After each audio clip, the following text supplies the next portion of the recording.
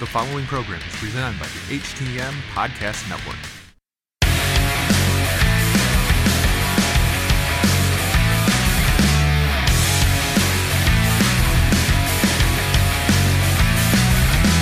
Good evening, everybody. This is Robin Nelson with another edition of Wrestle Podcast. And starting tomorrow, I will be on a new podcast network, Hitting the Marks Podcast. And I want to give a shout out to Rick Vickery and Jargo for inviting me into their podcast family. And you can also follow me at Wrestle Podcast at podcastcity.net, Spotify, iHeartRadio, Apple Podcast. And you can follow me at Twitter at WPodcast1 and also on Facebook at Wrestle Podcast. And my guest tonight is the OVW Heavyweight Champion, Tony Gunn. How's it going, Tony? Good, man. How you doing? Pretty good. Thank you for coming on tonight. Thanks for having me on. It's a pleasure to be here. All right. You just won the OVW Heavyweight Championship. How's it feel being the OVW champ right now? Man, I tell you what, it's like a dream come true. It feels really good. It's just one of those things. It's kind of hard to put into words or explain truly how I feel. It's just one of those experiences that you have to experience yourself. But right now I'm on cloud nine and loving every minute of it. All right, let's start how you became the OVW champion. You won the Nightmare Rumble to become the number one contender. And then you had to go up against the Beast Abyss for the title. And then you end up winning, and you were also being part of the Triple Crown Championship as well.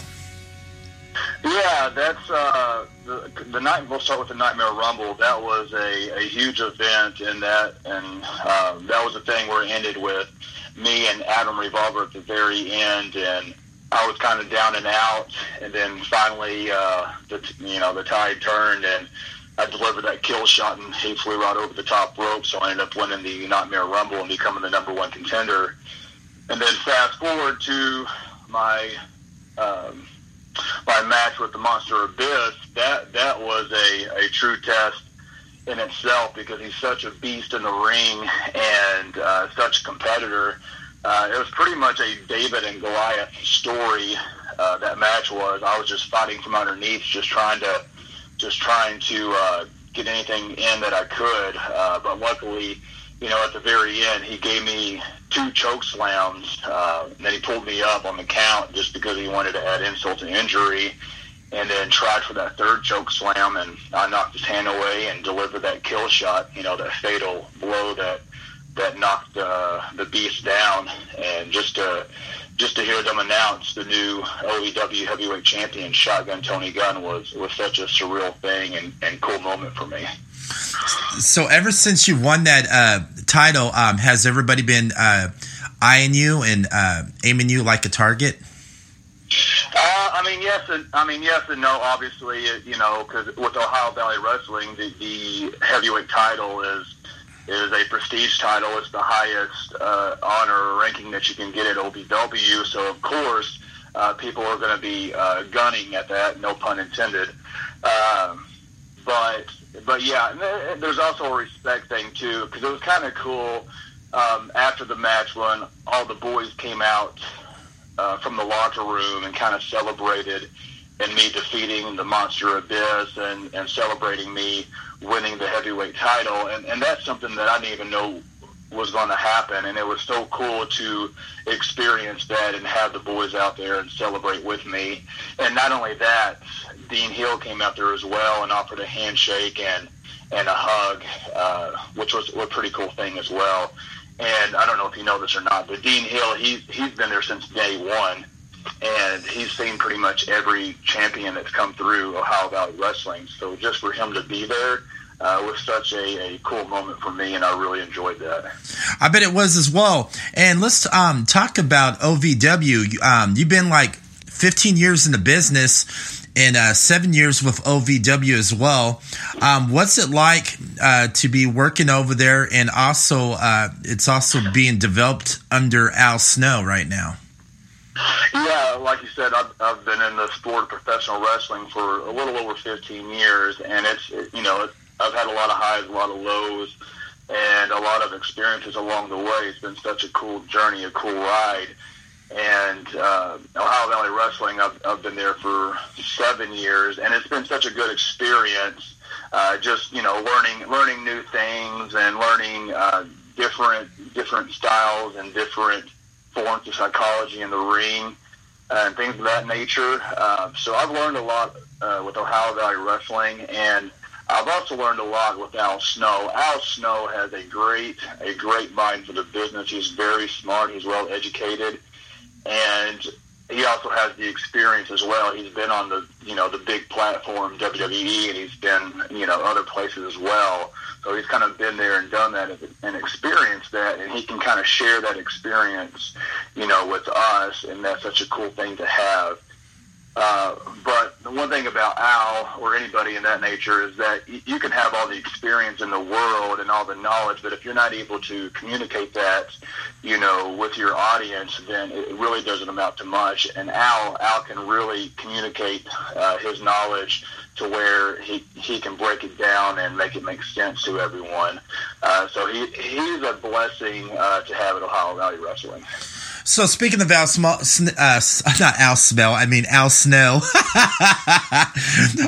if you heard me call him Al Smell, he'll probably be like, what? It's Al Snow. So did you also work with him in the ring as well? As far as like having a match with him or training? Match or training?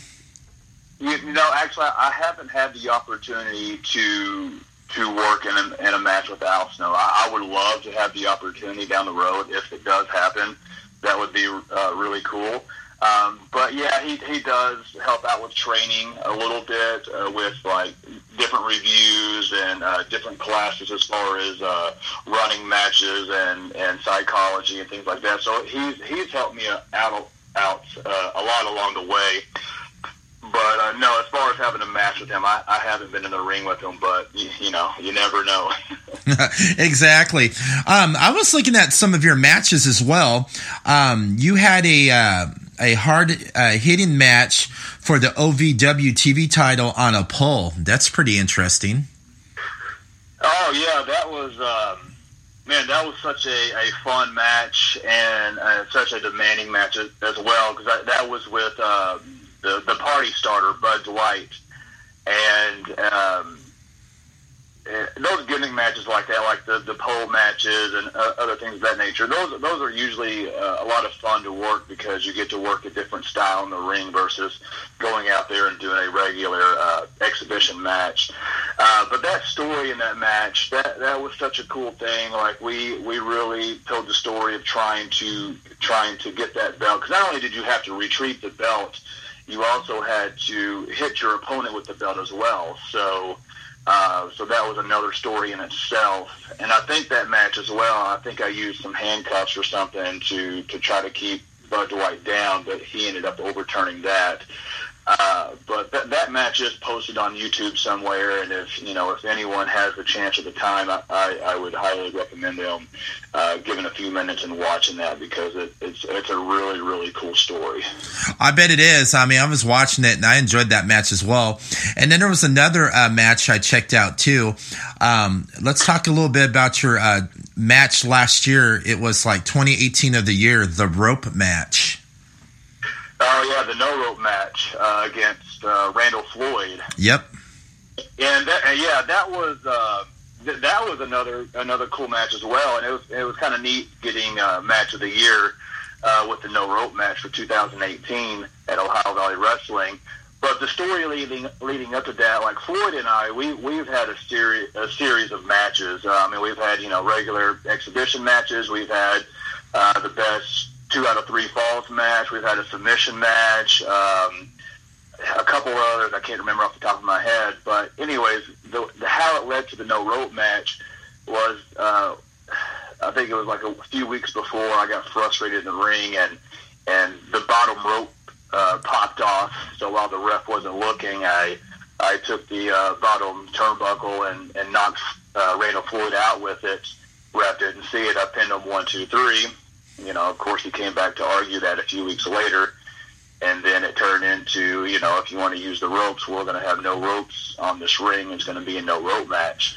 And it was a really cool thing. And it was a different style of match as well. Not only was there not any ropes, you could win by pinfall, submission, or 3 ring outs. And a ring out is where both feet touch the ground outside the ring. So you had different ways to try to beat your opponent other than pinfall and submission. And Floyd is such a great talent as well too. We kind of mirror each other as far as our skills in the ring and what we're able to do, and we always try, I try to outdo him, he tries to outdo me. So in theory, that makes us work harder, and I think it makes us better in the ring, and it just drives up the level of competition in the ring. Yeah, I know. I saw that and I was really enjoying it. I thought that was one of my favorite matches of yours with OVW. Also, you were in a ring with 2 great wrestlers as well. You got in the ring with Tommy Dreamer, of course, and then another indie wrestler, who is pretty good in the ring, and I consider him underrated and stuff. And he's like a rising star. I'm surprised nobody hasn't picked him up to go up to the big show. And that's your chemistry with Shane Andrews. Yeah, Shane is he's a really good talent. We've worked each other. We've been in the ring with each other many, many times at Ohio Valley and other places as well too. And he's kind of like what I'll give the same scenario with Floyd, is where he's a true competitor as well too. He wants to outdo his opponent in the ring, and and I'm the same way, and everyone should be that way, but a lot of people aren't. But we had very good chemistry in the ring as well too. We fed really well off of each other, and yeah, it was to be in the ring with Shane Andrews is such a I know it's going to be a fun night, and it's going to be a very entertaining match at that. But going to Tommy Dreamer, that was a cool experience. I've worked with a few names, in my 15 years of history of being a pro wrestler, but Tommy Dreamer was really cool because we worked at Ohio Valley together, and that match, it was a lot of fun, and it was very competitive at that. And I think Tommy, had something to prove against me, and I had something to prove against him, as far as showing him what I can do and what I'm capable of. And as vice versa, he wanted to be able to run with me and keep up with me, and he did that, and I picked up the ball as well. So I think he respected that, and he gave me high praise, afterwards as far as my talent and skill inside the ring. That's pretty good too, because he's another great talent as well. Also,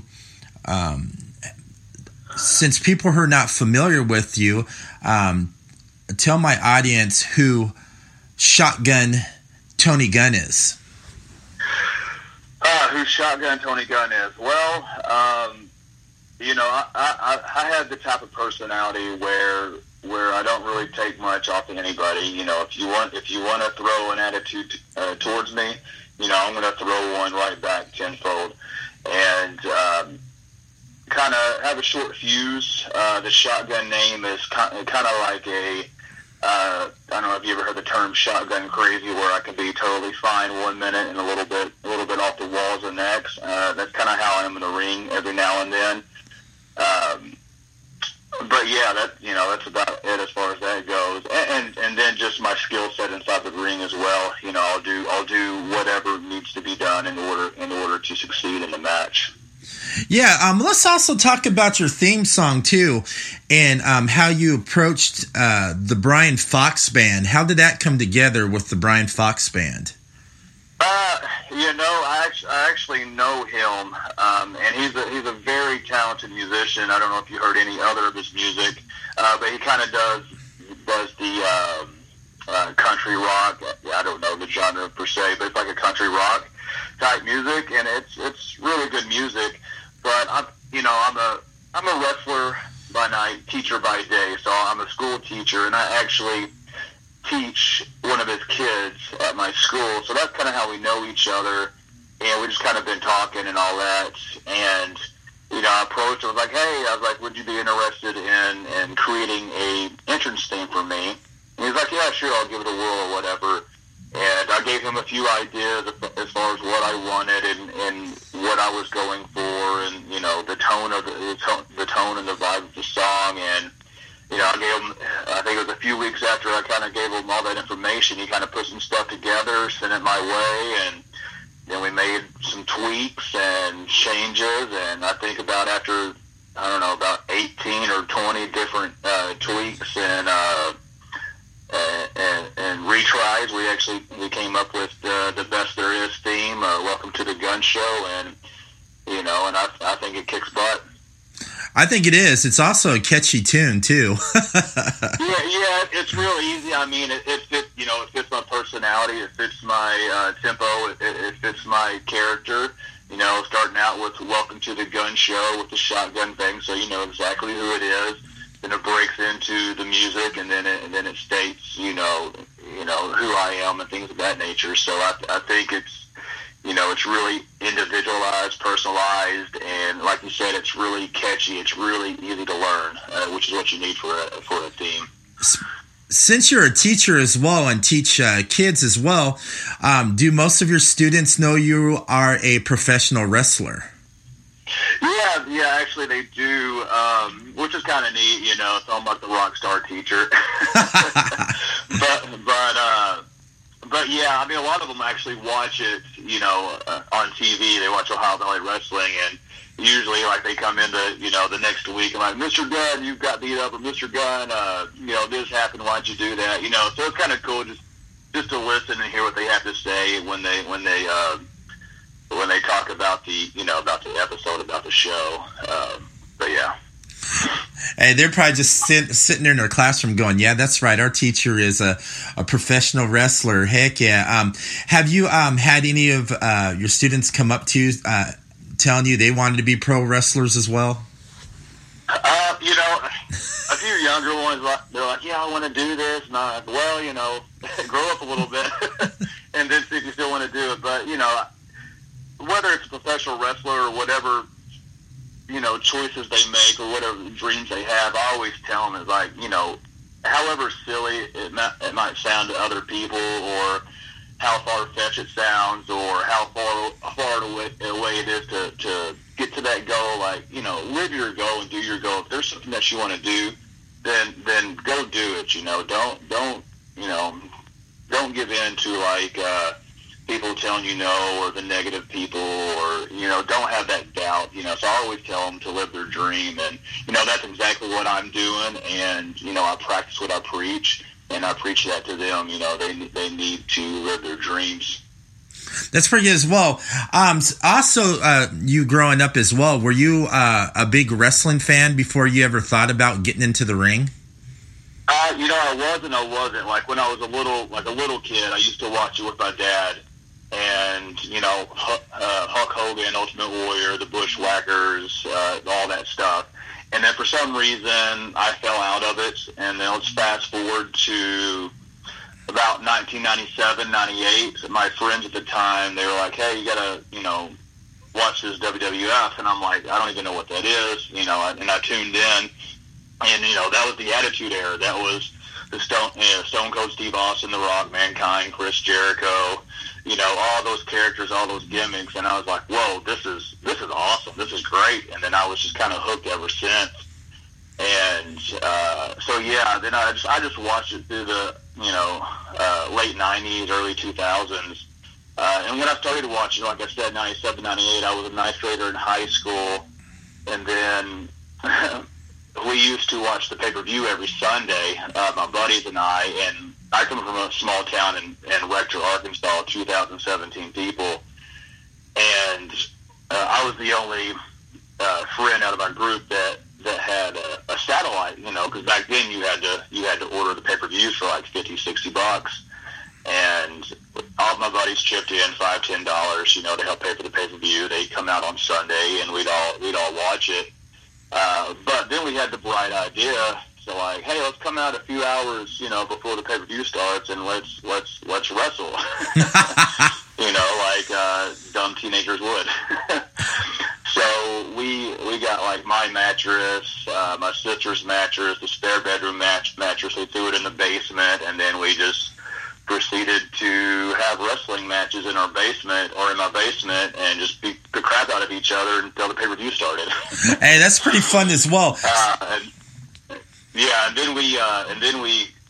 Then I said, hey, let's graduate to the garage. So we moved everything to the garage, and we actually set up tables for like commentary, and we had our own. We made our own belts out of cardboard and all that stuff. It was funny. Our backyard wrestling name was DHW, Down Home Wrestling.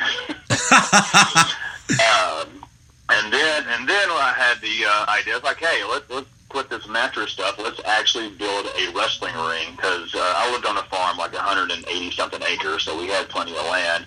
So I talked to my mom and dad about it. I was like, hey, can we build a wrestling ring? And I don't know why, but they said, yeah. So like I think we used logs for the post. We used garden hose and cables for the ropes, and box springs and wood and padding and tarp for the platform. And we would have wrestling matches, and we even trained as well too. Like, we didn't do the stupid stuff like we didn't want to power drive each other. We didn't want to do like cheese grater to the head and all that bogus crap. Like, we actually learned how to arm drag, hip toss, body slam. We worked on suplexes and things of that nature. So we actually kind of took it serious. And then fast forward to like 99, 2000, like all my friends grew out of it, and I was kind of the kid that never grew out of it. I was a big fan right before I got into it. And what made me want to be a wrestler is my girlfriend at the time. This was 2001, I believe. I was a senior in high school. She surprised me with tickets to a MCW show in Jonesboro, Arkansas, which was Memphis Championship Wrestling. And at the time, MCW was developmental for WWF. So they had all their guys down there. And I didn't know that as a kid, but I just knew of MCW. But anyways, the big match of the night, the main event of that night, was Kurt Angle against Triple H, and Kurt Angle was the WWF heavyweight champion at the time, back when Kurt Angle still had hair. Oh yeah, I remember that. Yeah, that was a few years ago. But that was such a cool experience. Like, I sat third row, and I just remember like listening to the crowd, listening to everybody, myself included. I was going crazy, and just the energy in that building. Like, that was my first time experiencing anything like that with a wrestling show or anything of that nature. So like, just like really feeling that energy and then how it was built up. I was like, man, I want to be the reason why this energy is happening. Like, I want to be in the ring and cause all of this energy, So, and it was just like a lightning bolt went off in my head, and I was like, boom. I was like, I want to do this. I want to be a professional wrestler. So, long story short, I started searching for schools and whatnot, and since MCW was developmental territory for WWF, I contacted them. And I believe at the time, Terry Golden ran MCW. I talked to him about joining the beginners class and all that. And I'll get to this in a little bit. Okay. I've had bad luck with the developmental system, and I'll tell you why here in a minute. But anyways, I talked to Terry Golden. I paid my money. I believe it was like $1,000 for the beginners class. And I think like a week or two before class started, I already paid the money. WWF or WWE, whatever you want to call them, they pulled out and sent everybody to Louisville, Kentucky for Ohio Valley Wrestling. And as soon as they pulled out, MCW shut their doors. So I was like, crap, I'm out $1,000 and I have zero training. Like, haven't even started class. So I'm like, I don't know what to do. Like, I have no idea what to do. So anyways, I talked to a buddy of mine. His name was Kelly Warner, and he used to help out with some of the road shows and media and networking and things like that with MCW. So he put me in contact with Derek King, which Derek King used to be in OVW back in the early developmental days. Do you remember? Do you know who that is? Yes, I do. Yes, I do. I remember who he was. Yes. Yeah, so he's from the Memphis, Tennessee area, which is not far from where I live in Arkansas, about an hour and a half away. So he put me in contact with Derek. Derek and I chatted, and he kind of took me under his wing, so to speak, and kind of, taught me the ropes and trained and all that good stuff. But yeah, Derek was at OVW. He was one of the, I think they call him the Suicide Blondes. Him and Jason Lee, they both had bleached blonde hair, which is kind of funny. But anyways, Derek took me under his wing, trained me, all that good stuff. I was like, okay, I'm going to kind of stick around in the the indie area for here and kind of learn the ropes, so to speak, and all that stuff. And I was like, I'm going to finish my college. And as soon as I finish my college, I'm going to move to Louisville, Kentucky to train with Ohio Valley since they're developmental. I graduated college. A few months after graduating college, I had my money saved up. I called up Rip Rogers. I was like, hey, Rip, want to come train, blah, blah, blah. He goes, you can join my intermediate class and X amount of dollars, blah, blah, blah. I was like, okay, cool. He's like, by the way, who trained you? And I was like, Derek King. He goes, crap. He goes, I'm going to have to retrain you then. And he laughed. He was just joking because he knows Derek's a good hand. But anyways, I moved to Louisville, Kentucky. And then I think it was December of 2005 or something another. I forget. I get my years. But anyways, I moved to Louisville, Kentucky. I got my money saved, and I go to pay Rip, but I actually don't pay him. It's a few weeks before I pay him, and WWE pulls out of OVW, and they send everybody to Florida with SCW. And I'm like, I haven't even been here a month, and now this developmental system shut down. So I'm like, I tried to go to MCW, they shut down. I went to OVW, they pulled out, and now they're in Florida. I'm like, screw this, I'm not moving to Florida. I'm just going to stick it out here and kind of see what happens. I was like, I have bad luck with the developmental system. But anyways, long story short, I took a few years off just to kind of regroup and recollect myself, and do some soul searching, and then I think 2011 or 2012, I joined with Ohio Valley Wrestling, and just kind of been with them ever since. That's pretty good as well. So, you probably worked with a lot of big names that went through OVW as well. I mean, they had like names, like Punk, Batista, Cena, Lashley, Orton, all those great guys. Yeah, I wasn't there when those guys were there. I got there, like I said, after the fact because they were, I don't know when they got called up. But I worked with a few people down in the Memphis area, all the local Memphis legends. Like just to name a few names, like I worked with Jerry Lawler. I've worked with Bill Dundee, Brian Christopher, Handsome Jimmy Valiant, Moondog Spot, Coco Beware, Sermo, Viscera, Rodney Mack. I did some stuff with Jimmy Hart. And then, of course, Tommy and Abyss. And, I've worked with Mike Mondo, which is an excellent talent. I've worked with Bobby Eaton quite a few times. And Bobby is such a dream in the ring. He's so easy and so much fun. I love Bobby to death. He's awesome. And who else I've worked with? I can't remember everybody off the top of my head, but that's the ones that I can remember. Okay. Besides working in the ring and training as well, what do you enjoy outside of the ring? Man, I love being in the ring. I love training. Wrestling's my life. But outside of that, I love teaching. I love teaching the youth and showing them new things and stuff that they can take with them, in the future.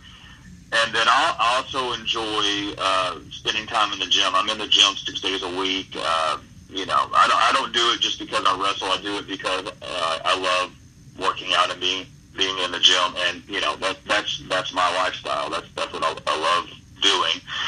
And then, like going to concerts and, things of that nature, and spending time with my wife. She's a great supporter as well too.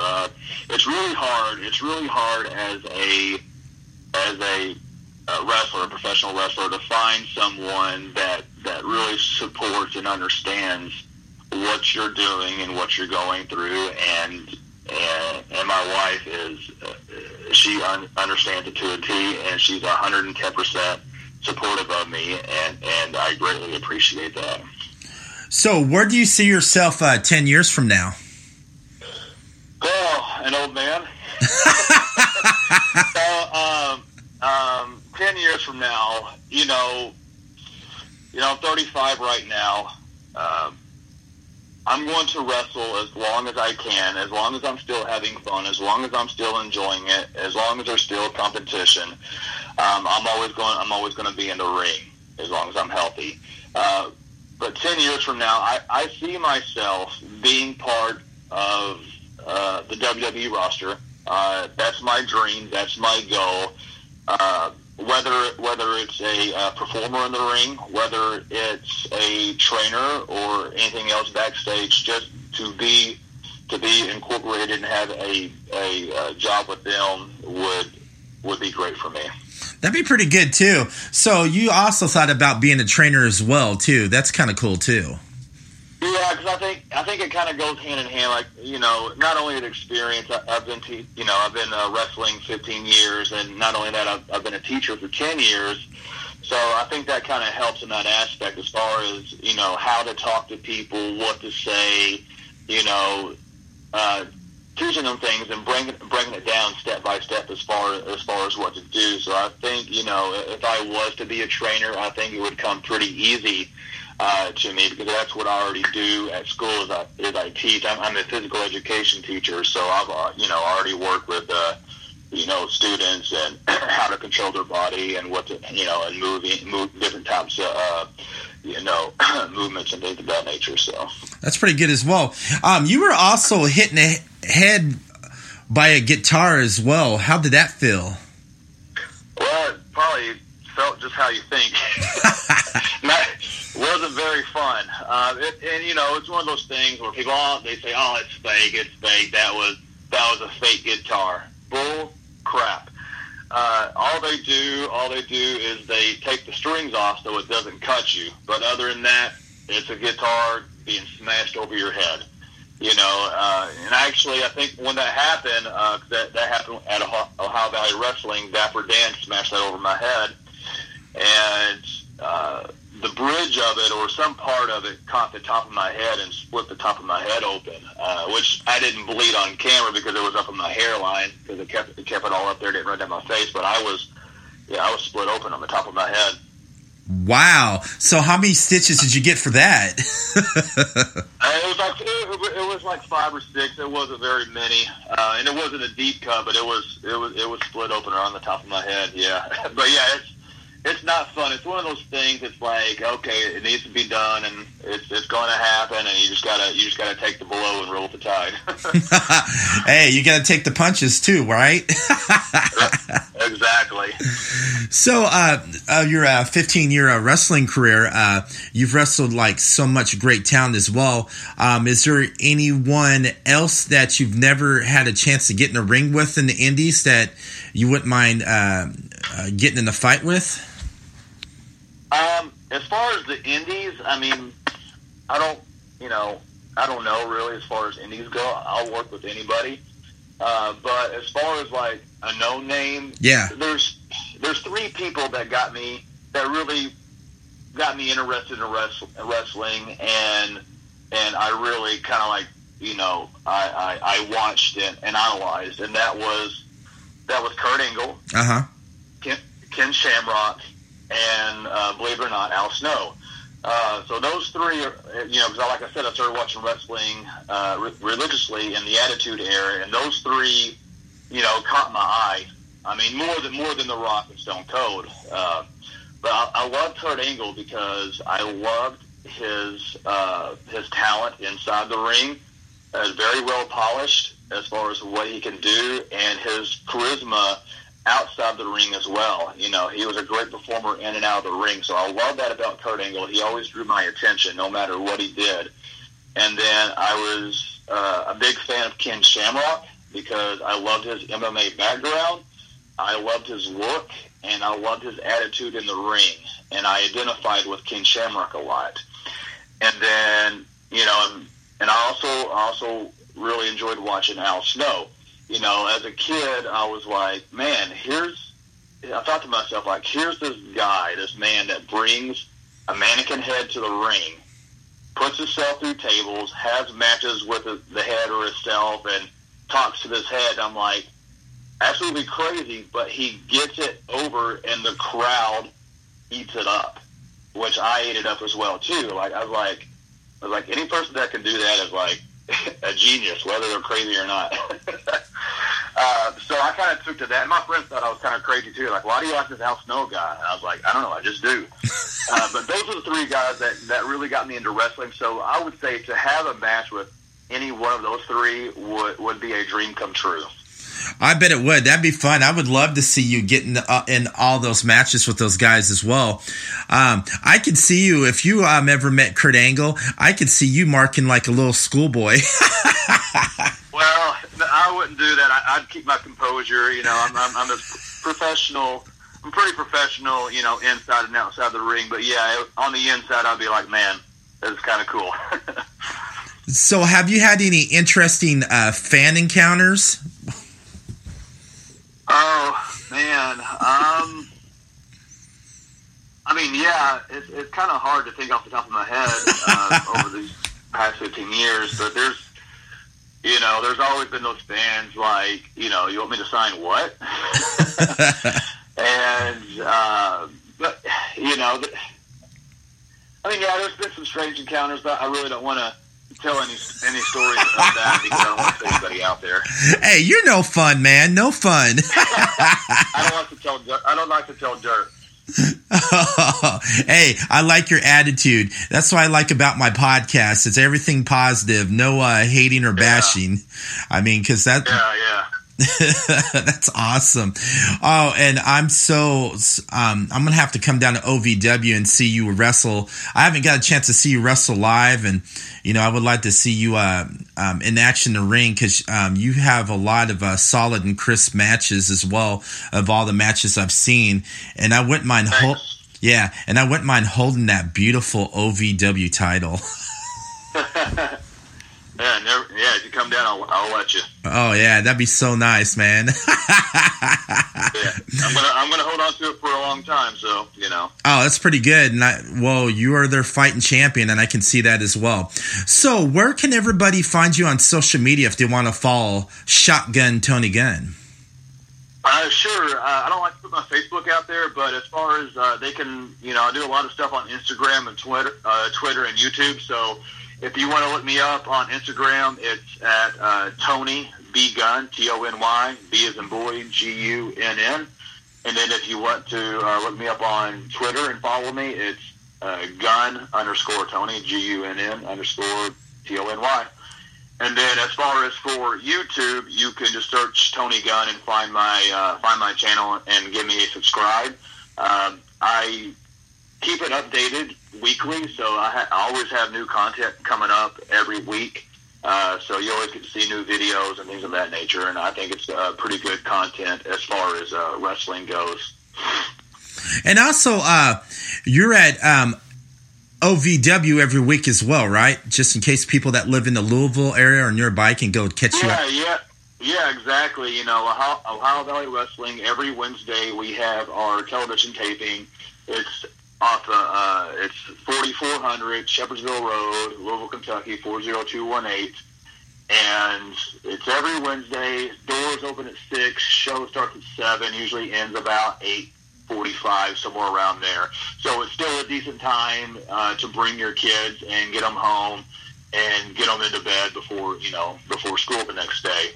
And it is a family-oriented show, so you don't have to worry about, oh man, I don't know if I should bring my kids to this or not because it's wrestling. It's entertaining. There's a lot of characters, and like I said, we run a very clean, family-oriented show, so it's good to bring the family to. All right, thank you so much for coming on to the podcast tonight out of your busy schedule. Oh, yeah, I stay pretty busy. Well, you do. I mean, you teach kids and you work out, so that's kind of a busy schedule. And also defending that belt and kicking ass in the ring.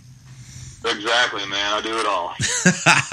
I love that attitude. That's why they call you the shotgun. Exactly. All right, and everybody else, thank you for listening to Wrestle Podcast. Good night. Hey guys, this is Mrs. Matt, the Queen of Merch at MBucksMerch.com. You're listening to the Hitting the Marks Pro Wrestling Podcast. Super Kick Podcast!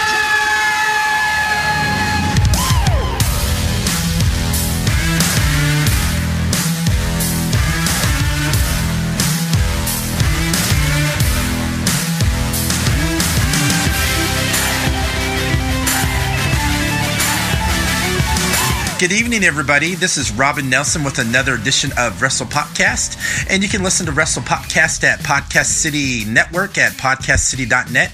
And you can listen to my live podcast at Wrestle Podcast on Spreaker.com and also on iHeartRadio, iTunes, Stitcher Radio. And you can follow me at Twitter at WPopcast1 and also at Facebook at Wrestle Podcast. And my special guest today, I've been waiting for this all week. My guest is Dr. David Schultz. How's it going, Dr. David? Hey, it's Dr. D, but Dr. David, I'll answer that too. It's doing great. I'm down here in the great state of Tennessee, and there's about 105 heat factor today. And, man, I've been sweating. I'm going to have to go eat something to keep my weight up. I love it. So, it's hot down here. Where are you at? I'm in Cincinnati, Ohio. Oh, you're in the air-conditioned country. Okay, that's a good place to be. But I grew up in California where I grew up out in the dry heat, 115 to 120 degrees. No, I get hot thinking about it, and I feel so sorry for them people out there. All the fires, all the disasters they're having. Man, it's. I mean, nobody knows what it's like, those people, what they're going to. And, real heroes are the firefighters. Those are what you call heroes, out there fighting day and night, fighting those fires. Man, that's got to take some stamina, and those people are dedicated. And I'm going to tell you, they've saved a lot of stuff. I mean, they can't save everything, but without them, can you imagine without them what it would have been? Oh, I know. It would have been horrible if they weren't out there. California would probably be half burnt down. Yeah, really. Okay, go ahead. I didn't mean to get off on that. Okay, that's all right. You have a new book out. You worked with wrestling historian John Cosper. It's called Don't Call Me Fake, The Real Story of Dr. D. David Schultz. What decided you to write this book? Well, I've been trying since in the 90s to write a book, and it's been the first two I tried to write got squashed by different promoters, wrestling promoters. Billionaires can get anything done they want, and you just finally say, well, it's better for me not to do it because I'm never going to get it published. They're going to hold it up in court and everything else, so you just wipe it clean. But I met John, and John's a great writer, and we worked about 1.5 years on it. And the thing about me, I save everything. I guess I'm a hoarder or whatever. I don't throw nothing away. And as we were doing it, he said, oh, my goodness, David, you mean you've got all these photos, you got this here, you got that, you got, oh, my goodness, you got all your booking sheets, all your posters, you got everything. Yes, I do. And everything in the book is true. Absolutely 100% true. Nothing's phony. Now, we did change some names in the bounty hunting part because we didn't want the families of people that I had picked up 20, 30 years ago. Now they probably got kids of their own. The kids have got kids, and you didn't want to destroy a family that they made one mistake and they paid for it. And now they're, you know what I'm saying? We changed the names where it wasn't incriminate them again and bring back old memories on them, you know. But, you know, the bounty hunting part of it, I loved that. John did a good job on that. The wrestling was great. John, you know, like you said, is a wrestling historian. I had to get him off of it. I said, John, leave the wrestling alone. We need to do some bounty hunting stuff. And he had no idea about bounty hunting. And then I started showing him and telling him, and, you know, and he said, oh, my goodness. I mean, it's like me talking to a person that has no idea, so I'm trying to make him understand what he's doing. So as he's starting to write it, my wife told him, said, oh, you got to do better than that, man. You're making it sound like he walks downtown, gets a piece of paper, knocks on the door, and the guy goes to jail with him. Ain't like that. I bet. So what got you into bounty hunting? I'm sorry. What got you into bounty hunting? Well, after I got through wrestling, I was still wrestling overseas and different places up there. Vince McMahon decided to blackball me and get rid of me. And I needed, you know, to make some good money. And I was still making pretty good money wrestling. But I remember Deputy Sheriff asked me, said, would you like to do some bounty hunting? I said, well, yeah. At that time, run through my mind riding a horse out west, you know, with a duster on, shotgun, and all this here. No, it wasn't like that. Anyway, he introduced me to some bondsmen, and they said they had all kind of skips that they couldn't get in. Nobody could get them in, and the guy they wanted in real bad was a motorcycle guy. And he rode with the Diablo motorcycle gang up in New Britain. I believe it's New Britain, somewhere up around New Britain, Hartford, Connecticut. And I said, well, I'd have to go talk to the head guy, the motorcycle club. You know, you don't do anything against a bike gang unless you get their approval or their blessing or whatever. I wouldn't anyway. So I went and talked to him. He said, yes, sir, you got our permission to do whatever. We need this guy in. We need him in bad. Be careful. He's a bad guy. He will shoot you in a drop of a pin. Just boom. I said, okay, don't worry about it. I'd never done anything like that. So I found him in 2 days and waited for him on the street corner like I was waiting on a bus. When he come around the corner, I grabbed him, put a 9mm in his mouth, and he dropped to his knees. I handcuffed him, and it was all over. Boom. Made a good payday, and then they started giving me all these other skips, and kept bringing them in. I mean, I'm bringing in sometimes 10 a week. They had no idea where they were, you know. And over the years, I developed a great contact line, a snitch line, whatever you call it. I had people in the welfare department. I had people in Social Security. I had people ATF. I had people in the police departments. I had people everywhere. And, you know, nobody does anything for you unless you pay them. Yeah, that's absolutely true, too. Oh, yeah, go ahead. Did you also work with Dog the Bounty Hunter as well? No, never did. Never met the dog. I've never had a chance in Hawaii and all that. He's a different kind. I never knew he existed. I mean, he works in Hawaii and, you know, Chapman. And, you know, I'm mad he got a TV show, and I guess he's doing pretty good. But he needs to come up and work New York City. Hell's Kitchen, 2 o'clock in the morning, by yourself. And you're going into a building that's got 2,000 families living in it. And you're going in to get one drug dealer out of that building, and you're by yourself because the police won't go with you. They don't have to go with you, and they won't go with you down there. So 2 o'clock in the morning, you're Hell's Kitchen down in the Bronx, and you got to get this guy out of the building. And you know what apartment he's in. So that's when a guy knows that he knows what he's doing if he goes up there and get him out. I took TV people up there, and they just turn around and go back to their van and leave. They want nothing to do with it, you know. And, you know, I did most of it. I did 80% of it by myself. Never had a guy with me. I mean, a lot of times I use guys. If I get somebody to go with me, I trust you. You know, you got to have somebody you trust. And, you know, I developed a way to get people in that I had no problem bringing anybody in. I don't think I ever missed anybody. Now, I did miss people I'd be working on, say, 6 months, and then the police pick them up in Dallas, Texas. And, of course, once they picked him up, there wasn't no sense of me. I can't pick him up. He's already been arrested, so they're off the bond. So they called me and said, hey, We don't need him no more. So my deal with the bondsman was, if that happens, they have to pay for my expenses up to that day. And they did. The bondsman I worked for, and I worked for bondsmen in probably 40, 45 states in the United States, finding people. I went to Cairo, Egypt, got a guy. I was in San Domingo just about every 2 weeks, which is almost impossible to get a guy out. I had no trouble. But, I'd go to Jamaica, had no trouble there.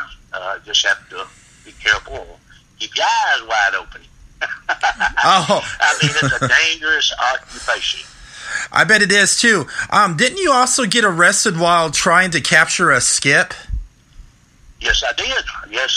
Got arrested, sure did. Had the skip behind the door, had a used cash. It's in the book, matter of fact, this whole story, but I'll tell you a short version. Okay. The police told me they was going to arrest me if I went through that door, if I kicked that door in. Well, the skip on the other side said, I'm going to shank him if he comes through this door. And the TV station was there with a camera, and they're filming this. And it's illegal to pursue a threat. Really? The person behind the door saying they're going to shoot you if you come through that door. You better not go through that door. And if you do go through that door, you're breaking the law because you can't pursue a threat. Now, the police got there, they got involved, and they told me they was going to arrest me if I was going through the door. I said, well, I'm going through the door as soon as y'all leave. And he said, we're going to take you to jail. Whatever. And they searched me and found 2, 3 guns. I think it was 2 guns. But they was all legal. I'm licensed, and everything was good. They locked me up and charged me with I forget what they charged me with. Interfering with police, and I don't know how good that they interfered with me. Anyway, went to court. They dismissed the case, threw it completely out, and we sued Hartford Police Department, and they actually gave me $25,000 to settle out of court. Hey, that's awesome. I think you guys didn't know what they were doing. But I've been locked up a few times, Bonnie. Never charged and never convicted of anything, but locked up. And when you go to a strange town and you don't know anybody, and the person you're fixing to try to pick up might be the sheriff's cousin or brother, especially in Alabama, Mississippi, Georgia, down through there. You got to be careful down there. I bet. You get lost in one of these here penal farms, and they still have them. And once they'll get you for anything. But I never had any problem. I guess because I had that old southern accent, and I respected the law and did what I was supposed to do. And I was a deputy sheriff, I was a constable in Alabama. And, I know the law, let me tell you, they have a hard job. And they do a good job. And the thing about them, the people I'm looking for, they've already arrested them and put them behind bars. And the bondsman bonded them out. They took off. Now, it's like they don't want to find him. They already found him once, so they don't care if they find him or not. But I do, because I get paid when I pick him up. Hey, the payday's great, I bet. You were also saved by Buford Pusser. Tell us about that. Oh, yeah. Well, when we were young, we used to fight every weekend. We'd go out. We'd go to Selma, Tennessee. That's where Buford, Adamsville, Tennessee, all that. We wasn't especially looking for Buford that night.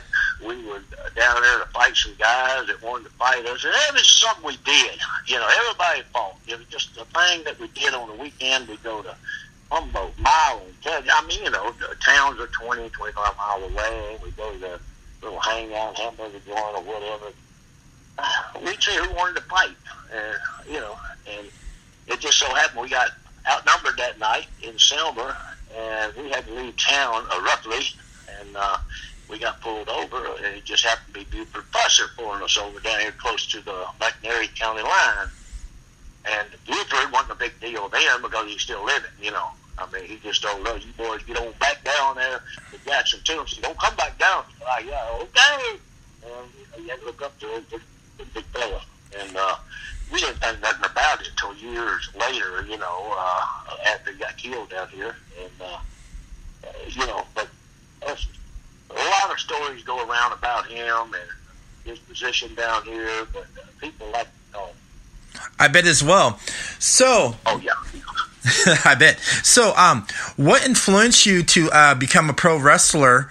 And you were also trained by Herb Welch. Yes. Herb Welch, I stopped at his house in Dyersburg, Tennessee, and I was running an auction settling truck, a welding truck. I was a certified welder, and, you know, I just happened to hook up with this job, and I was about 20 years old, I forget. I got out of the service and all, and you know, I stopped to talk to Herb, and he agreed to train me, $300. $300, a lot of money back then. And I said, okay. So I went out, and Herb stretched me, and I was about 45 miles away. And when I'd get home, I'd have to blow the horn for my wife to come out and help me out of the car. I couldn't get out of the car. I mean, people laugh at that, and they say, what do you mean you can get out of the car? Well, get in the ring with Herb Welch or any other wrestler that knows what he's doing. And back then, they didn't want you in wrestling. They wanted to hurt you and see if you could take it. They would stretch you. They would stretch your limbs. You had no idea that you could reach around and touch your other ear with your arm on the other side. And, you know, all this stretching and stuff and this beating they did to you, the next day or that night, a couple hours later, you couldn't even get out of the car. So my wife had to help me out, get in the house. I had to get up and go to work 4 or 5 o'clock in the morning. And I'd do it again 2 days later, 3 days later. Come back, same thing for about 2 or 3 weeks. And then it started lightening it up. You know, it's like the muscles, I guess, get repaired and the joints. I mean, but let me tell you, he showed me a lot of valuable stuff. Matter of fact, after 3 months, the wrestlers that was coming in to work out with me, I had no idea that wrestling was, what you call it, you know, I thought you went out there and you fought the best guy won. Yeah. These wrestlers you come in here working out with, and they told Herb, said, listen, you're going to have to spark this kid up, man. He's going to hurt one of us, or we're going to hurt him, trying not to hurt him. So, you know, I was going full force, and they were, you know, having a hard time to keep me going. And these were old timers too, man. They said, hey, good. And Herb called me outside and said, boy, you ain't going to make a dime the way you're going. And he told me, you need to learn. I said, well, you told me that, Herb. Well, that's the way it goes. You had to prove you was capable, had to prove you was tough enough, and I think you are. Now we're going to start teaching you right. And from that day on, I was okay. But he told me, he said, don't forget what I taught you, because you're going to need it all through the business. But don't let the promoters know you know how to take care of yourself, because they'll never use you in a high-paying position, belts and stuff, because who's going to take it off of you? That made sense. But I didn't have any trouble. I had all my belts. Back then, 50 cents get you a cup of coffee. But, you know, the promises is what you went on. The promoters, the liars, you know, thieves, and all of them, their promises. And I ain't the only wrestler that ever been promised all this stuff. Most of the guys have. And, you know, just from the grid, oh, yeah, you stay here. We got plans for you. Yeah, 6-8 months later, listen, we're going to move you down to Knoxville, Tennessee. They got plans for you down there. Same story, same stuff. And, you know, you want to believe that, you know, you're doing a great job. You're drawing money. You got everything together, and you're wanting to believe that they're telling you the truth. But these people are the greatest liars in the world, promoters. Oh, I bet. I'm gathering up information now for my second book, which is going to really expose a bunch of things about promoters and wrestlers and everything else. We won't get into that, though. But anyway. That's awesome. So, tell me about your relationship with Hulk Hogan. You met him when he was like green in the ring, first starting out. Is that correct? Yes. He's in Pensacola, Florida. He comes to Panama City one night. Come in the back door. Said, hey guys, and I mean, you know, he's a monster then. And you know, after that, he went to Pensacola. And, I don't know if he had a place to stay then. I don't think he did. I think he stayed with me. And we got to be good friends and worked out together all the time. You know, And when he come to Tennessee, he stayed with me and my wife and my daughter because he had no money to get in the room or anything. He was sleeping in a van. And, and we helped him get everything we could. Well, we were good friends. It wasn't like no charity or anything. We enjoyed him being there and everything. And then all of a sudden, Vince come along and I guess Hogan whined a lot about me. I was too rough on him or something. And Vince told him, hey, it's either David or me. And he decided he'd go Vince, which was the best move. Sure, I mean, but, I trusted this guy. I mean, he was a good friend. And when he wouldn't speak to me anymore and talk to me anymore about anything, and Vince McMahon got rid of me on that time, and Hogan, when he would speak to me about it or anything else. And, but I guess he got mad because I kept talking about his head, his big head, in the interviews. I tell him about his big head. This guy got the biggest head in the world. And, Hogan I'm talking about. Not big, like a big head. He was a big head. And he used to tell me, David, quit talking about my head. I said, well, why? He said, well, you just need to quit talking about how big it is. Well, everybody says it's big. Why shouldn't I talk about it? Why not, man? Why not? So, I saw a couple of videos of yours. Can you tell me about the family video you did? Which one is that now? The kids and the girl? Yeah, the kids and the girl one. And then after that, I heard the Tennessee Child Protective Services got a lot of calls by some concerned people after you did that video with your wife, the wife and the kids. Well, that was done down in Maryland. We used to do Tuesday Night Titans, I believe it was, down for Vince. And Vince, I got down there and he said, David, we got you a house out here. We got your wife and kids. We're going out here and we're going to shoot a show. You go in there and just be bad. We want you to be the baddest person around. We want people to hate you. Okay? And that's when they introduced me to the girl. I never did remember her name. And the kids was crying like they was doing death. Everybody screamed and everything. I talked to her and told her, hey, let's just go with what I say and everything. Nobody's going to bother you. It's just a show. Anyway, we did the show. And the girl was scared to death, too. Everybody was scared, I guess. And Ben said, just ad-lib it, go through it. And, we did it. And the next week after it showed, I was told that they come to the WWF office on Monday, the sheriff, and DCYS came up there, wanted my address, my home address. They had warrants for me. They were going to lock me up for child abuse and spousal abuse. And I guess Vince told me, hey, that's a show. That's a movie. That was just a skit. I guess they said that sheriff really didn't like that. He said, what do you mean? Yeah, well, that's what it was. It was so good, they believed it. Everybody believed it. Yeah.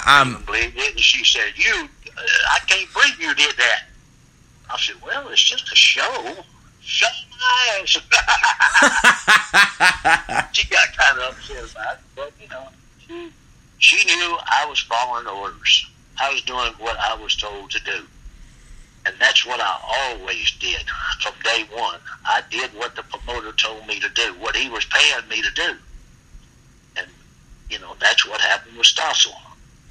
I was told to do what I did. Go out, blast him, tear his ass up, stay in character, Dr. D. And after I went out, and the 2 slaps, come back in, Vince said, that's great, you did great. We're going to go ahead and put you on early with Inoki.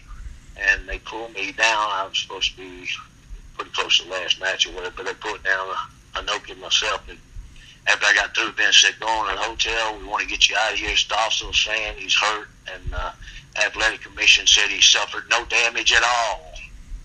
No damage. And then from then on, everybody started making up different things that happened, even though they can look at the tape. That he just got slapped in the face, not on the ears. And this guy went on TV, national TV. I'm talking about John Stossel now. He had a talk show. Uh-huh. He went on the show, and he said, I was in a situation with scammers and crooks and all this here, and I got beat up or whatever, he said. And he said, but my injuries was jurosomatic. He said, that means that once I got paid, I didn't have no more injuries. I didn't hurt no more. That is crazy. This guy lied from day one, and that was on national TV on the Stossel show. I couldn't believe anybody go out and admit to lying on federal depositions, court documents, and and they said his ear was busted, and athletic doctor said ain't nothing wrong with him. And I heard that there was never any evidence he ever had any damage to his ears. But that's the way the ball goes. Interviewers, TV personality. What does Trump call it? Cookie news. Or fake news. Yeah, it is a sight, man. But everything they say is not what it was. In other words, there are a bunch of lies being told. So keep your ears wide open and believe nothing you hear and half of what you see, and you'll come out great. Oh, I totally believe that as well. Yeah, go ahead. Also, you have a VHS tape as well, right? Oh, yes. Of the whole thing. So, Yes, I do. I got the original tape that was given court documents, and they was turned over to me after everything was settled or whatever. I had no exposure to this thing. See, that case was settled without me, without any knowledge of me, without me doing anything, and I was never sued. Vince McMahon was sued, not me. Vince McMahon got sued, and I was never arrested or charged with any kind of crime on that. And they hate to tell people that. But I was never did agree to pay John Stossel a penny. And then after Vince McMahon went and paid him $425,000 into his insurance company, Vince come to me and said, you're going to pay me my $425,000. I don't think so. And then from then, the court cases started for the next 7 years. Vince McMahon tried to put me and my wife and my kid now out of our house onto the street. He had our property, attachments on our properties, and Tennessee and there, and had enough lawyers, enough power to do that. And, that was so pathetic of this piece of garbage to do something like that. And anyway, I won't get into yeah. But, Hey, at least we got that out of the way, too. Tell us about the night you were fired. Well, when was I fired? Do you know? I'm trying to think. John told me to ask you that question, and I was trying to look it up and figure it out. So I don't know when or where it was you were fired. I'm still trying to figure it out. The night I hit Stossel, I was sent to the hotel, and he kept booking me like nothing's wrong. And then out in L.A. one night, Mr. T was out there, and we was talking, and it's in the book. Got a picture of me and Mr. T in the hallway. We talked 30, 45 minutes, and he was going out to watch the matches, and he was telling me about he was going to be at WrestleMania and all that. And I said, great, man. That's a great move and all this here. So as the matches started up, Jay Strongbow come in and said, Caesar said to fire you if you talk to Mr. T. I said, well, yeah, okay. So I'm fired? He said, yep. I said, okay. So I packed my bag, so I walked out to the ring. I was going to watch some of the match going on, and the police come out, about, 7 or 8 of them, and they grabbed me and told me that I had to leave, okay. And they went through the routine, put me down on my knees, okay, no problem. I'm not going to resist, I laid down, they handcuffed my hands behind my back.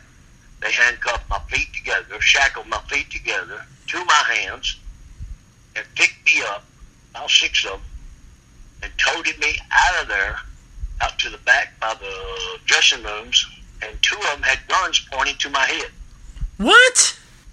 That's right. That's exactly right. And they pointed to my head, and one of the English wrestlers come out and said, "Hey, guys, y'all don't need guns pointing at his head. He can't move.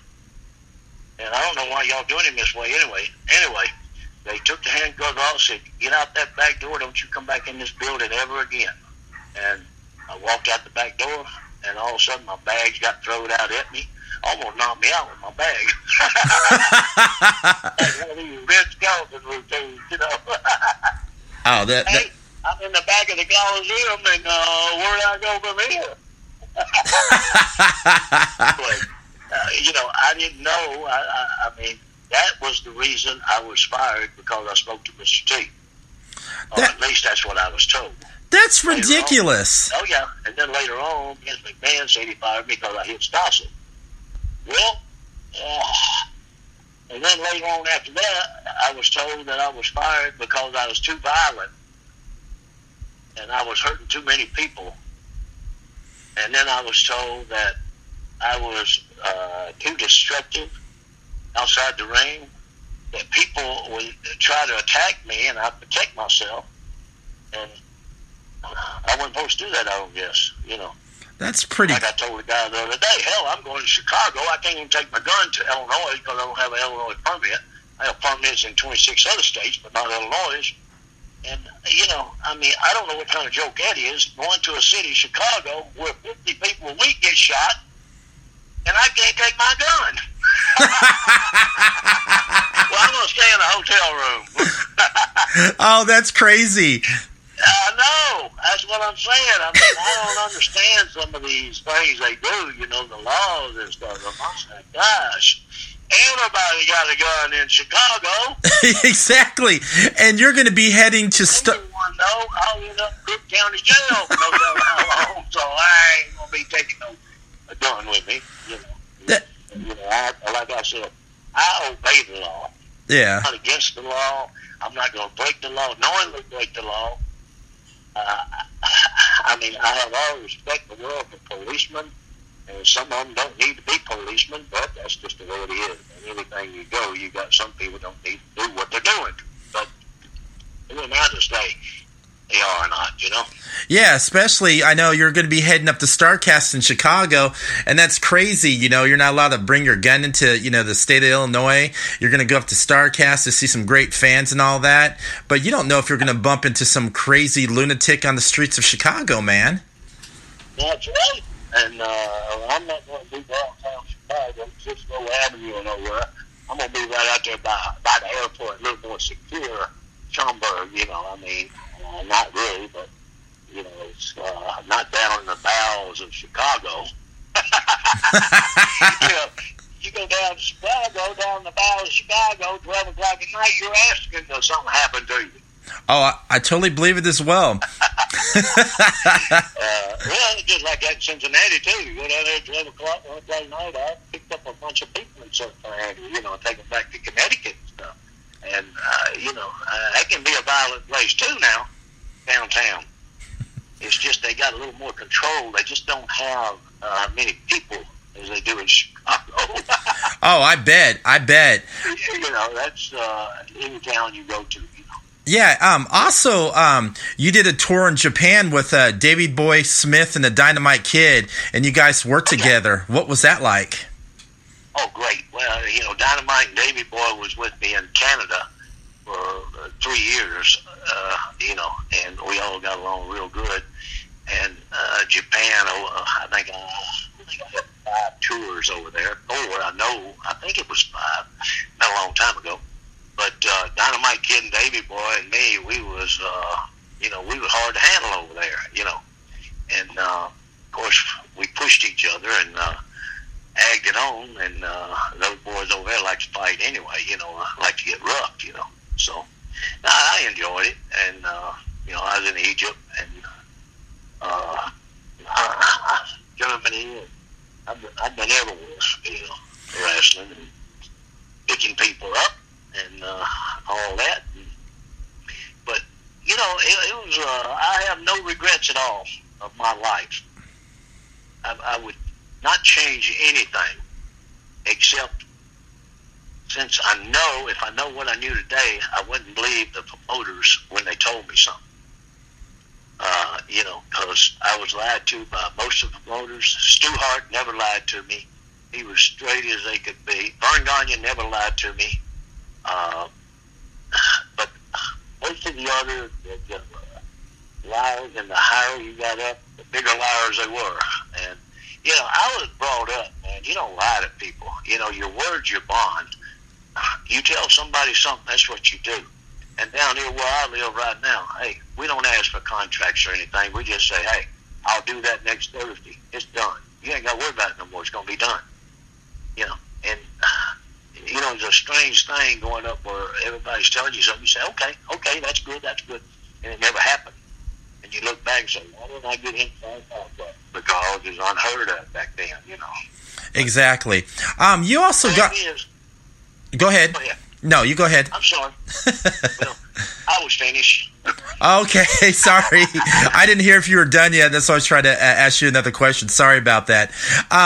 You also got in a real fight with Haku as well. Is that correct? With who? Haku? No. Okay, that must have been a rumor. Cause... No. Haku? That's the toughest guy in the world, I think. I mean, if it's the same one I'm talking about. Yeah. We're friends, as far as I know. Okay. I never had any problem with him. That guy don't go around looking for people to pick on or anything. Oh, that's good. He's there to fight you now if you want to fight. But, I've never had no problem with him at all, man. So what were your thoughts about Rowdy Piper? Well, I didn't have much thoughts about Rowdy Piper. Everybody loved him, and he got a push everywhere he went. And, I worked with him a lot. We was tag team partners and everything. I enjoyed working with him. And, but it just seemed like some people get all the breaks. And, the other guy just have to step back while these guys in Atlanta, he got the break. Jim Barnett was down there, and that was one of Jim Barnett's boys, as you say. And, but, there's no jealousy or anything. He has nothing to be jealous about. And I wasn't jealous of nobody because I could work as good or better than anybody out there. And, I wasn't worried about that with nobody. And, but Roddy, he evidently did a good job. They all liked him, and, he had a lot of TV time. He sure did. Anybody on TV that much, man, you don't worry about anything if you're on TV that much. But that was a good break for him and his family, and and he, I seen a couple of shows he did acting, and he's a pretty good actor too. He was okay with that, but I never did think that Roddy was a great worker in the ring. I seen him miss too many punches, and I guess that was just Roddy not wanting to hurt anybody. See, I didn't care. I was going to hit the guy. When I hit him, I was going to hit him. I wasn't going to miss him 5 or 6 inches. And if he couldn't take it, that's tough. He just had to do whatever he had to do, But you ain't supposed to be throwing punches anyway in wrestling, as far as I know. I would hate to be hit by you, though. Yeah, exactly. Yeah, that's it. Yeah. But, like I said, I have no regrets, man. I had a great life. Uh-huh. Now I'm doing great. I'm in great shape. I'm not, in a wheelchair or anything. Yep. And I still work all the time. Well, I choose my jobs. I work in the fall a lot. And, and in the winter, I just try to keep the house warm with wood and sit out here in my 70-something acres and just enjoy the animals and whatever else. And, like I said, I'm happy. I don't know how these people that make millions of dollars can be so happy. Oh, gosh. I mean, how can a person that's worth $40-50 million, it staggers my mind to to see why these people are happy. I mean, can't they live on that? I mean, do they think they're going to live for 300 or 400 years? No, that's not going to happen. That's straight from Dr. D's mouth. I promise you, they're going to die. Oh, I bet. Because once they're They're all going to die. They're all going to die. If you listen to this podcast, I want to tell you, you're going to die. And people go, oh, my God, he said I was going to die. Yeah. So, I mean, why do you want to, be miserable with that kind of money and keep working or try to keep working when you got that kind of money? Hey, that's true. What was your most memorable moment in your career? My most miserable moment? Miserable and memorable, yeah.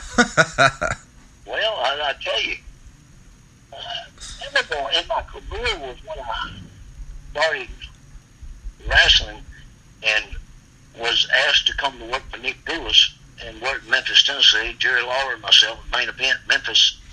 And that's when I figured, hey, okay, I'm main event. They must think I'm good enough to do main event. I'm good. I'm on my way, right?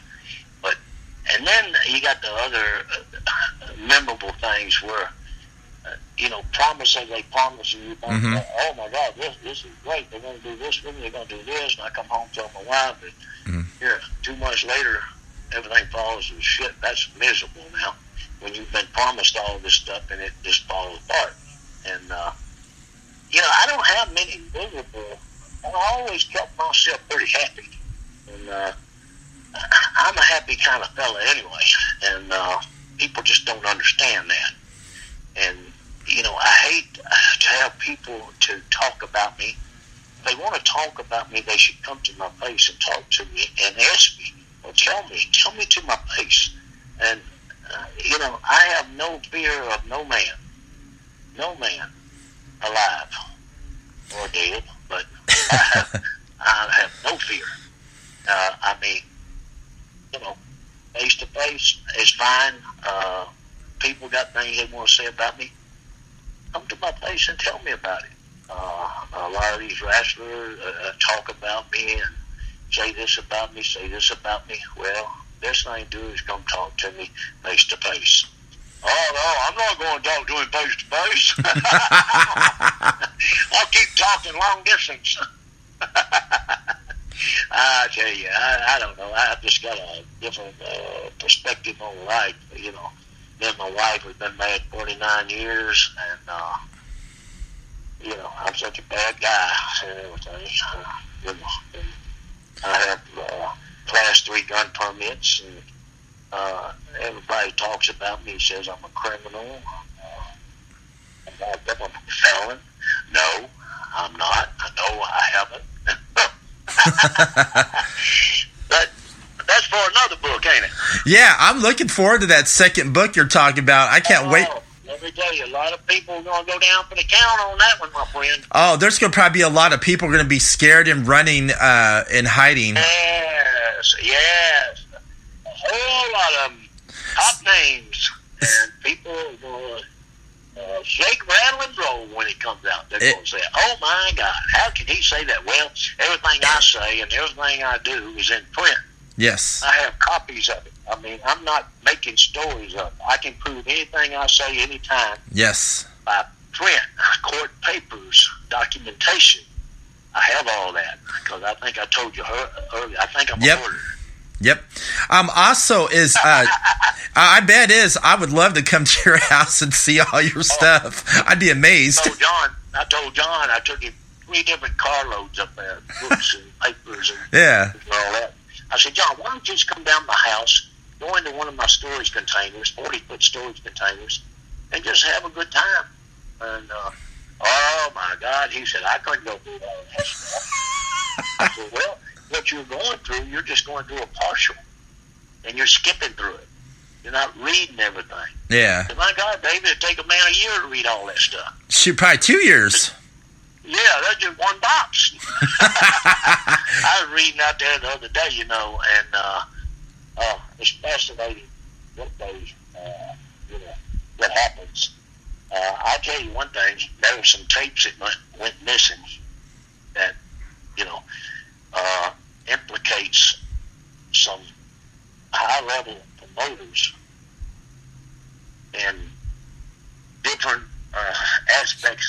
sexual relations with teenage girls. Wow. So these tapes were stolen from me by the promoters and their lawyers, and they was never returned to me, even under court order to return them to me.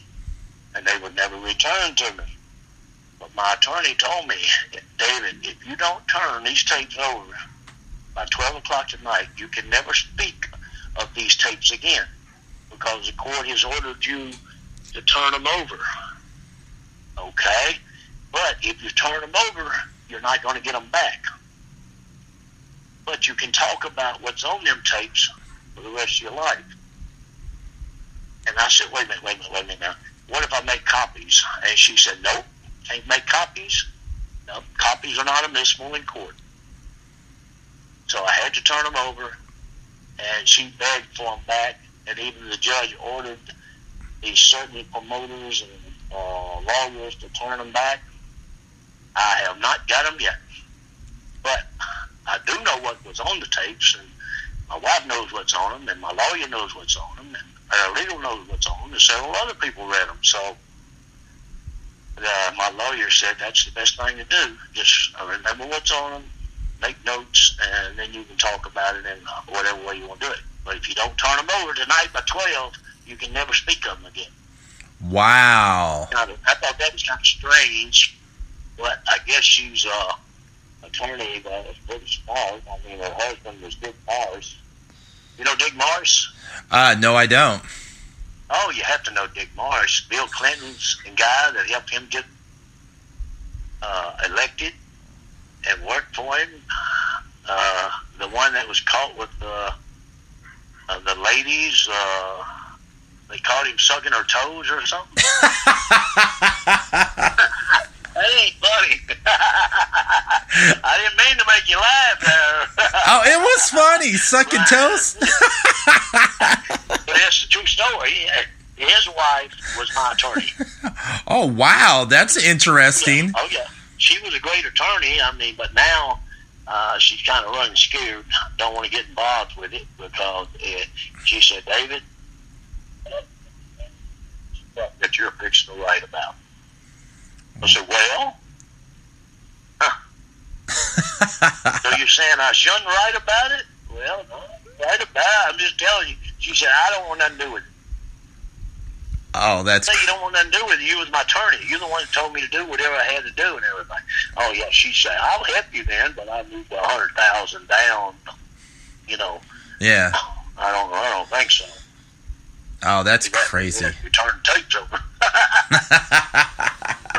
But you know, the tapes have never been returned, and then some of the lawyers that had the tapes, they had the audacity to tell my attorney, "Oh, those tapes was inaudible. They was you couldn't even understand them." She said, "We had no problem understanding them when I took them down here and turned them over to be shipped to you." Of course, here we go. La la la la. I hate a liar, and I hate a thief, and I hate a drunk. Those three things I could do without. And I do not want to deal with a liar or a thief at all. But a lot of the wrestlers around are drunks and alcoholic and druggies and everything like that, and I learned to deal with them, you know. I ignore them, but, you know, still, that's the way it is. You have to deal with them somewhere down the line. You got to deal with them. And but see there, you got stuff you never knew there. See, I don't know if I don't think we put that in the book about the tapes. I don't know if we did or not. Wow, this is an exclusive then on my show. I did what now, Greg? I said this is an exclusive. Oh, yeah, my wife said I apologized in a chapter in the book. Because I didn't put the tapes in there about the tapes. Okay. So on your book, I put it in there. They would want to squash it. And yep. The book, I wanted to be out there. I didn't want to get all the scrum in there. I wanted a book to explain about wrestling, bounty hunting, my life, my family, the way I was done, the whole thing. I mean, and that's what we did. We kept all the, I call it garbage, but it's very important garbage. Yeah. You know, that come out and all this stuff. Yeah, also in your book. It will get out there, though. Oh, I bet, and I can't wait to read all of it and see all of it. And it's going to be so funny because all these people are going to be looking at you, and they're going to be so scared. Oh, yeah. They're going to be so scared of you and kissing your butt. A lot of wrestlers will be looking at me too, but I think all they'll do is look, you know. Yep. And you know, Ryan. Let me just say one thing. Go ahead. The wrestling today, you know, I got a great friend up in Connecticut. Okay. Steve Tracy. He runs the Paradise Alley Wrestling School up there around New Haven, East Haven, Connecticut. He's running shows all up in that part of the country with guys that he's trained down there. And you know, those matches at those little high schools and National Guard armories and everything once a week, you know, people want to get entertained and enjoy wrestling shows. Those are the kind of shows they need to go to. You know, I mean, you go to them, you don't get broke. You know, you take your family for a family of four, probably $30, $25, instead of paying, you know, a couple of $100 to go to one of the other big shows on TV, you know, and be disappointed in everything. And, you know, there's a lot of promising wrestlers out there working in these small shows because the small shows are coming back. They're coming back big time. And I know you told me about one up in Clarksville, Tennessee. Yep. I'm going to have to make a point, go up there, Fort Campbell, Kentucky. That's where I was stationed, and 2 different times. And I love that area, and I didn't know that they had that wrestling program going there. And I'm definitely going to have to go up there and look into that. You should. It's called Tried and True Pro Wrestling. And what was it now? One more time. Tried and True Pro Wrestling. Tried and True. Yeah, it's TRIED, and then Okay. and then N is a Nancy, and then TRUE Pro Wrestling. Okay, I got it. It's in Clarksville, Tennessee. It's run by a professional wrestler by the name of Crimson. Sometimes Jeff Jarrett comes over and wrestles as well. They got a great roster, a great talent, and everything. It's worth going. My friend Doug Markham is a referee there, and he finally got Doug Markham. Good. Yep. I've heard that name. I think I've met him before. Oh, you've met... Markham really hits quick when you say that name. Yeah, Doug Markham's a cool ref. He knows what he's doing in the business. Yeah, and I'm going to get a hold of my guy, Steve Tracy, up in Connecticut, and I'm going to get this guy's phone number up here, and I'm going to have Steve and him get together, and I'm going to get the information to you, too, about Steve, because let me tell you, Steve Tracy's one heck of a guy, man. He got to be 7 feet tall. Yeah.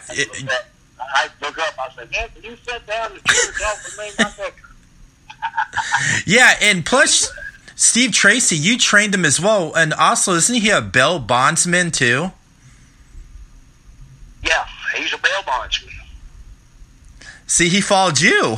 Besides me, yeah, I trained Steve. I helped train him, you know, in wrestling, and then he became he worked with me as a bail bondsman, as a bounty hunter.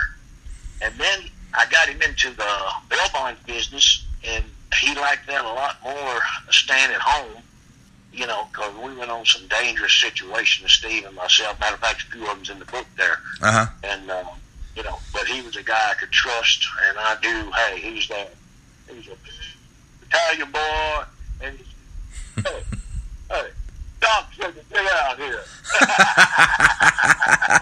Oh, yeah, he would tell him, Doc said, get outside. That's funny. And he seems like a guy. Tough guy, too. Tough guy. I wouldn't want to mess with him or you in the dark alley. Tough guy, but nice guy. Nice guy. If you treat him nice, he treats you nice. But a lot of times you can't treat people nice, and they want to run over you.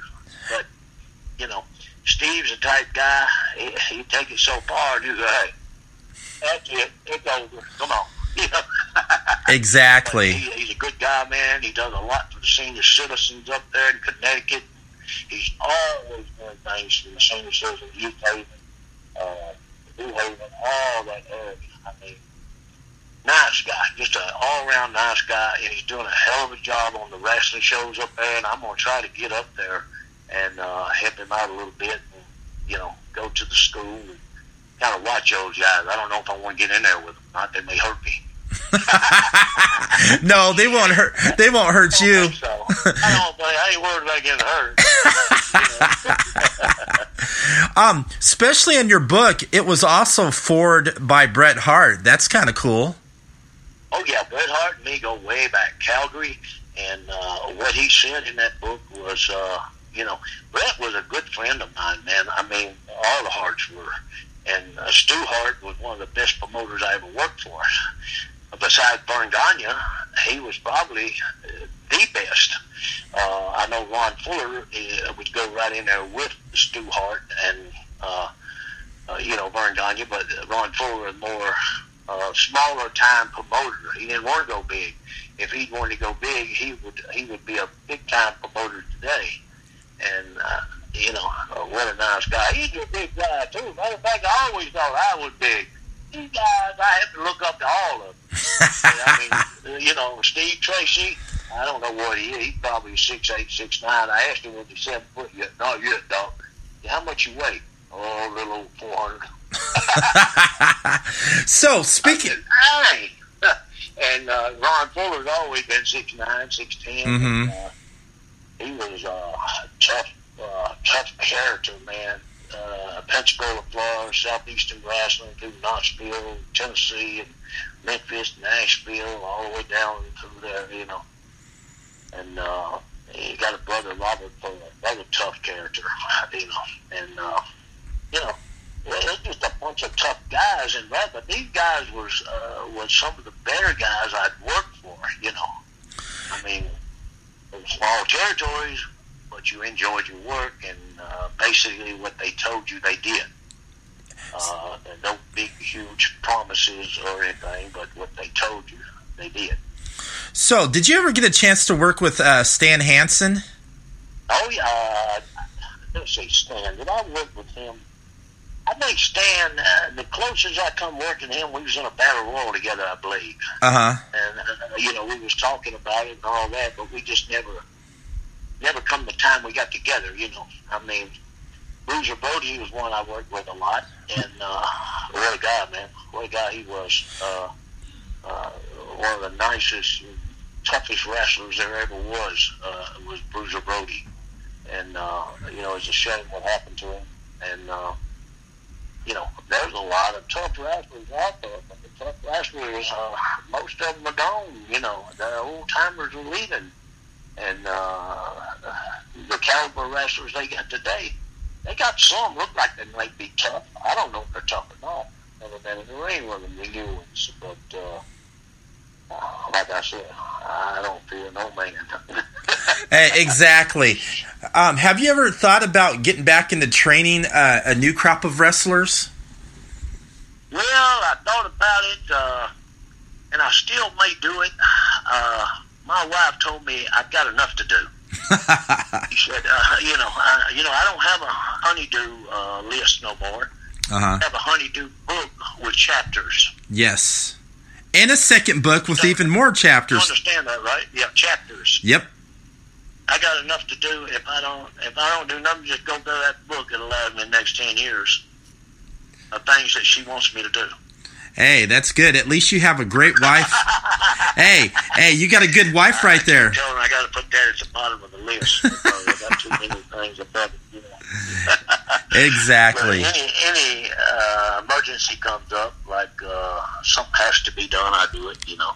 But I enjoy it. I enjoy taking care of 70 acres and awesome. The animals. Just enjoy it. Nice out here, Oh, I definitely have to come check out your place sometimes and check out all of that. They're calling it the compound. They call it the compound, huh? Yeah, they call it a compound now because I got so many buildings here. People come down on the lower 40 down there and they camp out down there sometimes. And somebody come to us and somebody down. I don't really care. I mean, they don't bother me. Yeah. I just tell them to be careful because I shoot a lot of guns out here that way. Yep. Oh, yeah, well, we're going to move then. But most of them are pretty good people. They're just coming through and want to stop off for a day or rest overnight or something. That's good. That's fun. How much is it? Cost you a thing. Just right on in here and enjoy yourself. Exactly. Just don't bother my dogs or my animals or anything, and don't come up to my house. They're very protective, and a lot of electric fences and a lot of traps. And but you gotta let people that just find their best and make it on the road. They say, go down there. You stay on. As long as you want, as long as they ain't over a couple of days. Yep, exactly. I don't want them there 6 months. But, I can tell you that. I help anybody I can. Well, that's good. So where can anybody... I'm too nice of a guy, I think, Hey, I'm having fun talking to you. You seem like a nice guy to me. Oh, I'm a nice guy. Don't know I'm a nice guy. And, I'm going to have my book in Schaumburg. I'm going to be there, and this is going to be probably the last time you ever get to get my book and get it autographed and get a picture with me. Uh-huh. Because I'm going to take some time off, and I don't know when I'm coming back because I'm going to be working on that second book, and I don't know how long that's going to take me. But this is one of the last ones in Schaumburg, so I get out there, and I'm looking forward to a lot of fans up there in Chicago when I used to wrestle up there. A lot of the motorcycle guys up there, I don't know since we built. Before I get there. But, hey, like I said, they're not nice people. Hey, good people up there. And as you guys leave your guns at home, okay? Right? Exactly. Anyway, Ryan, it's been great talking to you, and anytime you want to chat, give me a call. All right. I'll definitely put your number into my phone. I'll put it into my personal cell number and, shoot you up sometime. And I'm also... Go ahead. Sorry. On the internet. Oh, yes. Also, everybody... On the internet. Hey, that's right, the internet. My phone number I'm talking about. Yeah. Okay. Yeah. On the internet, I'll go ahead and send you my personal number, and then sometimes if you want to call and chat up and talk about good things, I'll do that. Oh, that'd be great. And I'll put your number in my phone as well. You got my number there. If you can text me, if you get the number up in Clarksville, and once you send me his number, I'll have it. Okay. I had a big hornet land on my Okay. So, and anyway, and I'll get back to you and give you Steve Tracy contact stuff and everything. Nice, cool. And I'm looking forward to... I'd really like to talk to you. Oh, it'd be great. And I'm also looking forward to seeing you at StarCast this Saturday and getting a copy. Yep, and getting a copy of your book. Let me know who you are now when you come up, because people come up. Well, I tried to talk to you. Did you tell me who you were? Oh, what did you say? Yeah. Hey, Dr. D. I'm going to. I'm going to come up to you at your table at StarCast, and I'm going to be like, "Hey, Dr. D," and I'm going to see if you'll remember who I am. But I will call you before I get up there as well, because I'm going to be meeting up with John anyway. So. Okay, great. So John will be there Friday around noon. Yeah, he said that. I'm going to be up there Thursday. I'm going there Thursday, Friday, Saturday, and Sunday, and then I'm heading home on Sunday afternoon, so yeah. Okay, is John going up Thursday, you said? No, I think John's going, I think he told me he was going to be up there on Friday. What he said, yeah. Yeah, because he says, afterwards he wants to meet up and get a bite to eat. Oh, yeah, John likes to get them bites to eat. I told him the other day, boy, so let me do something. I know. You ain't just on meals. He said, "What are you talking about?" Are we on the air? Are we on the air right now? Yeah. Let me get off and tell everybody. Everybody, come out to StarCast to see Dr. D. David Schultz. Get his book, "Don't Call Me Fake: The Real Story of Dr. D. David Schultz," and read it for yourself and share it to your friends. And everybody, thank you for listening to Wrestle Popcast. Good afternoon.